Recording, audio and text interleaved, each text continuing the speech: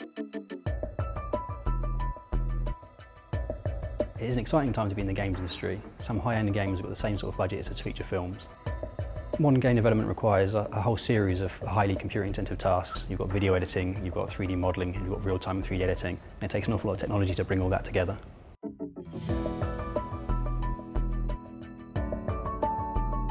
So University Campus Suffolk opened in 2007, and the game design course has been running since then to make sure that our students are prepared for the professional world.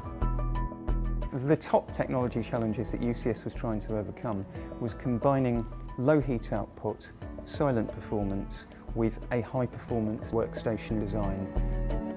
The old systems were off-the-shelf consumer models. They were loud and they were hot and they were unreliable. Students often had better hardware at home.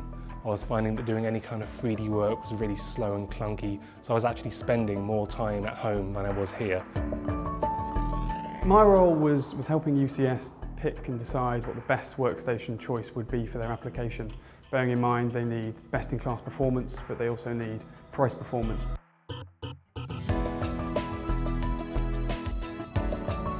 The Fujitsu platform featuring the Intel Xeon processor was chosen because we wanted to mirror quite closely what students would experience in their professional careers. New workstations just allow us to do work a lot quicker. We can have multiple applications going at once. I'll have Unity in one window, I'll have 3ds Max in another window. The new Intel Xeon based workstations are cool and they're quiet, and that's ideal for a classroom. In the future, I'm really looking forward to getting into the games industry, and I think the time I've spent with the Intel Xeon based workstations is just going to really help me.